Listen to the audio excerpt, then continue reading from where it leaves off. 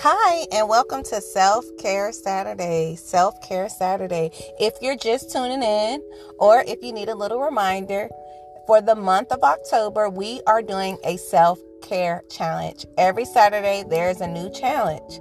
So, our challenge for this Saturday is set aside time to do stuff for what you love.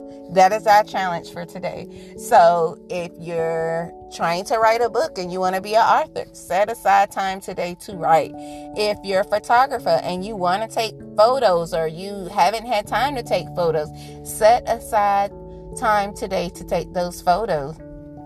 If you like to write poems, set aside time to write poems. Make sure that we are focused on ourselves today. Whether that is making sure that we turn our phone off for a certain period of time, sit in peace, or just not answer the phones, no emails, no social media, whatever it is that you got to do for you. I know some people have started new projects like crocheting. Crocheting is something that they've always wanted to learn. So on their self-care Saturday, they have started a new hobby. So whatever it is that keeps you relaxed, whatever it is to relieve the stress, whatever it is that you have to do for you, because we got to remember, we must always love on ourselves. That is what self-care is all about, taking care of you.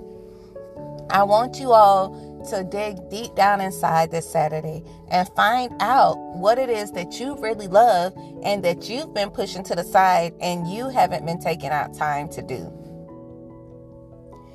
I see that it's a little rainy today, so guess what? That's a good time to either sit at the window and watch the rain or listen to the rain. And I think rainy days are good for deep thinking.